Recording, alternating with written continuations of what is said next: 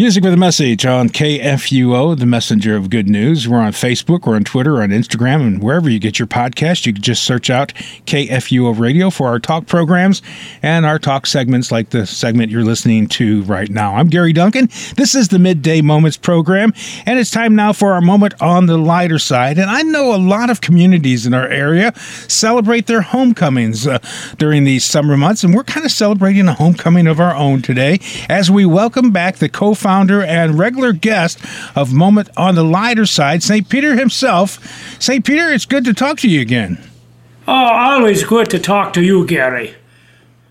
And it's good to hear your Galilean accent one more time. And so your summer's been going well, has it? Well, as usual, we've spent a great deal of time up north amongst the abundant potato salad fields of Michigan and Minnesota, replenishing our supplies for the coming winter. And how was the potato salad harvest this year? Oh, Gary, it was a bountiful year, and we've got a nice selection of Michigan white and Minnesota red in both mayonnaise and mustard varieties. And they are all available for your purchase here at St. Peter's Hook and Crook, your St. Louis fishing and shepherding supply headquarters, located in New Athens, Illinois, on the banks of the Kaskaskia River. And the potato salad headquarters as well. We certainly want to thank you for our guest you have lined up over the last few weeks while you were away. We enjoyed talking to the Bible history answer man and disciple Titus. However, Pastor Lekomsky's brother, Professor Lekomsky, he was a little strange. Well, he is Pastor Lekomsky's brother, so that would explain a lot. Yeah, you kind of have a point there, don't you? But enough with the previous guest. You are my guest today. What do you want to talk about? Well, we probably shouldn't be making fun of Pastor Lekomsky, or anyone for that matter, for we all have done things that would make us subject to ridicule. And in fact, it is just such an event in my life I'd like to talk about today. A time when Jesus himself said to me, "Oh, ye of little faith, why did you doubt?" Oh, so you want to talk about the day when you tried to walk to Jesus on the water, only to end up sinking in the water instead. That's the story, exactly. That's the time, or more accurately, one of the times Jesus said, "I had little faith." But it's not really little faith I want to talk about. I want to discuss how all of us can have great faith. That's a good concern. I've often asked Pastor John about that myself. I think all of us want to have great faith. But in order to talk about great faith, we have to start by talking about what little faith is. Now, what did Pastor John tell you? Did he tell you anything about little faith? He said, and illustrated for several stories in the Gospel of Matthew, that little faith is when you have something right in your hand, and yet you still have doubts and questions. Ah, yes, there's a Jewish parable to that effect. The parable says, "The man who has bread in his basket and asks, 'What shall I eat tomorrow?' is a man of little faith." And that's exactly what happened to you the day on the Sea of Galilee, isn't it? Well, that it did. What some people don't realize, I think they know the story, but what they don't know is that I had made it all the way to Jesus that day when I walked on the water. In fact, it was only after I reached Jesus' side that I saw the wind and began to sink. So it wasn't like Jesus was a distance away from you. He was right next to you when you began to go down. Yes, well, he was right there by my side, but I screamed at the top of my voice like he was still standing on the shore. And that's what Jesus meant when he said, "Why did you doubt?" It wasn't that I was afraid of the storm. I mean, who wouldn't be afraid of the storm? But that I doubted he would save me, even though he was right there standing next to me. So you screamed at the top of your voice, or did you scream like a little baby? That's my question. That's getting a little personal there, isn't it? Yeah. That's just I screamed. We'll just say you screamed, yes. And he yes. was so close that all he had to do really, though, is reach out and pull you from the water, which he did, by the way, even though you doubted him. Yes, he did. And in fact, he did so immediately. But that's a good definition of little faith, isn't it? To have the thing right there with you and yet still have doubts and questions. Which, of course, is a thing we've all experienced because, well, the Bible clearly teaches that Christ is always with us. Jesus promises, I will never leave thee nor forsake thee. And again, behold, I am with thee until the end of the age. Yet, despite these clear promises, all of us have our worries, we have our concerns. So how do we move beyond the little faith we have to get great faith? We need to find someone who has great faith, and perhaps we can learn from them. And who would that somebody be?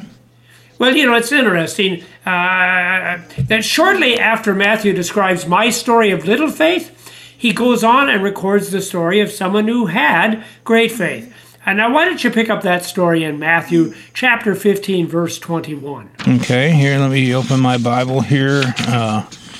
You said Matthew chapter 15, verse 21, right? Yes. Okay, I've got it right here. Jesus went away from there and withdrew to the district of Tyre and Sidon, and behold, a Canaanite woman from the region came out and was crying, "Have mercy on me, O Lord, Son of David. My daughter is severely oppressed by a demon."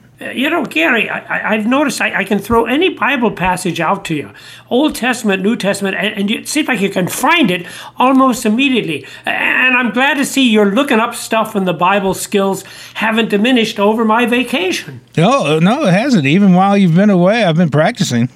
Well, I wonder if looking up stuff in the Bible is an Olympic event. Maybe you could win gold for the U.S. Ooh, there have been stranger events in the Olympics, but I doubt that Bible hunting ever will be. Well, maybe as an exhibition sport? Well, maybe, but we probably should just get back to our story. Oh, yeah, we better. So there you read in Matthew, and he tells us the story of a Canaanite woman, of whom Jesus will later proclaim, "Oh, woman, great is your faith." So what made her faith great? Well, before we answer that, perhaps we should answer the simpler question. What is faith in the first place? Oh, that's a good question. Well, what is it? Well, by comparing the two stories, mine and hers, you can learn something very important about faith. Faith, Gary, is apparently the thing that causes us to call out to Jesus in our time of need. See, as I was sinking in the sea, I called out to Jesus, "Lord, save me." And she did the same thing. In her time of need with her demon-possessed daughter, she also called out to Jesus, "Have mercy on me, Lord, Son of David." And so you see, Gary, that's all faith is. It's just calling out to Jesus when you need him. And it is interesting that in both of our prayers, we both use the same word, Lord. And as I look ahead in the text, she uses it repeatedly. Lord, Son of David, Lord, help me, and finally, yes, Lord. Strangely enough, though, the word Lord itself is not all that significant. It isn't? Well, no. In the Greek language, it is simply a formal way of addressing someone. Oh, like when the Germans want to show respect to a man, they call him Herr. Oh, you mean like in English when we call somebody sir? Exactly. So the word Lord is merely a formal word of address, which can be used with any number of people. Now, the word Lord does assume the person addressed has some form of authority or power. Oh, like we might address a policeman as sir or a judge as sir. You've had some experience, have you, with policemen and judges, huh? I remained silent, but not necessarily. I'm just using those as examples, Oh, not necessarily, huh? Well, those are good examples. State officials, employers, teachers, they could all be addressed as sir or madam. The only thing, however, is the word Lord doesn't really designate how much authority we're talking about. It might be great power, as when we say God is the Lord of heaven and earth. Or as Jesus says himself, all authority on heaven and earth has been given to me. That would mean he is a very great Lord. And yet at the same time, Gary, the word Lord is also used, say, of those of lesser power. For example, it is also used of those men who loaned their donkeys to Jesus on Palm Sunday. Now they were lords, all right, but just lords of the donkey. My point is that the word Lord in itself doesn't really mean anything special. And yet, in both of our stories, Jesus was much more than just Lord of the donkeys. You've expected him to haul you out of the sea in the middle of a great storm. It would take quite a Lord to do that, and the woman expected Jesus to be Lord enough to heal her daughter from demon possession. Yes, now she obviously thought he was more than just a doctor or healer. She thought he was Lord of the forces of the spiritual world. But there's one more thing about the word Lord. And what's that, Peter? Well, the word Lord in itself is not necessarily special. You know what? It is very special in the gospel you've been reading from, the Gospel of Matthew. You know, Gary, in the Gospel of Matthew, only those with faith address Jesus as Lord. His enemies, like the Pharisees, like Judas Iscariot, they address him as teacher or as rabbi, but never as Lord. Well, let me get this straight. Faith is the thing that causes us to call out to Jesus whenever we are in need. Yes. Faith calls out to Jesus as Lord. And by that we mean the one who has authority and power to answer our prayers. So if that's what faith is, and both of you called out in faith, why was yours little and hers was great? Well, you know, I must admit her prayer was much better than mine. After all, I just prayed, Lord, save me. You know, her prayer had much more flourish. It was much grander than mine. That's true. She said, "Have mercy on me, Lord, Son of David." Her prayer was much fuller and more expressive than yours. Is that why Jesus said she had a faith greater than yours? Because she had a better prayer than yours? Well, some might think so, but I doubt it. Actually, no matter how nice her prayer sounded, you know, she wouldn't have thought her prayer was anywhere near as good as mine. After all, I was one of Jesus' handpicked Jewish disciples. She was a pagan with no connection to Jesus at all. Yet ironically, Gary, that's exactly why she had the greater faith. Because she thought herself lesser, she was in truth the greater. Because she was lesser, she was greater? Now you've really got me confused. Well, I'll explain what I mean when I return next week. But for now, I'll say this. She did have a fine prayer, but it was not the prayer that gave her great faith. Rather, the prayer reflected the great faith she already had.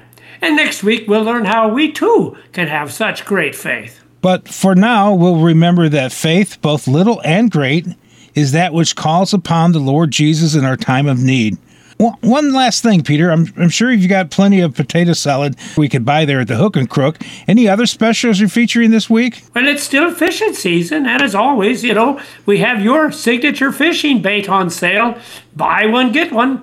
So come on down now and stock up on the potato salad and also get a couple of boxes of Stinky Gary Duncan's catfish bait.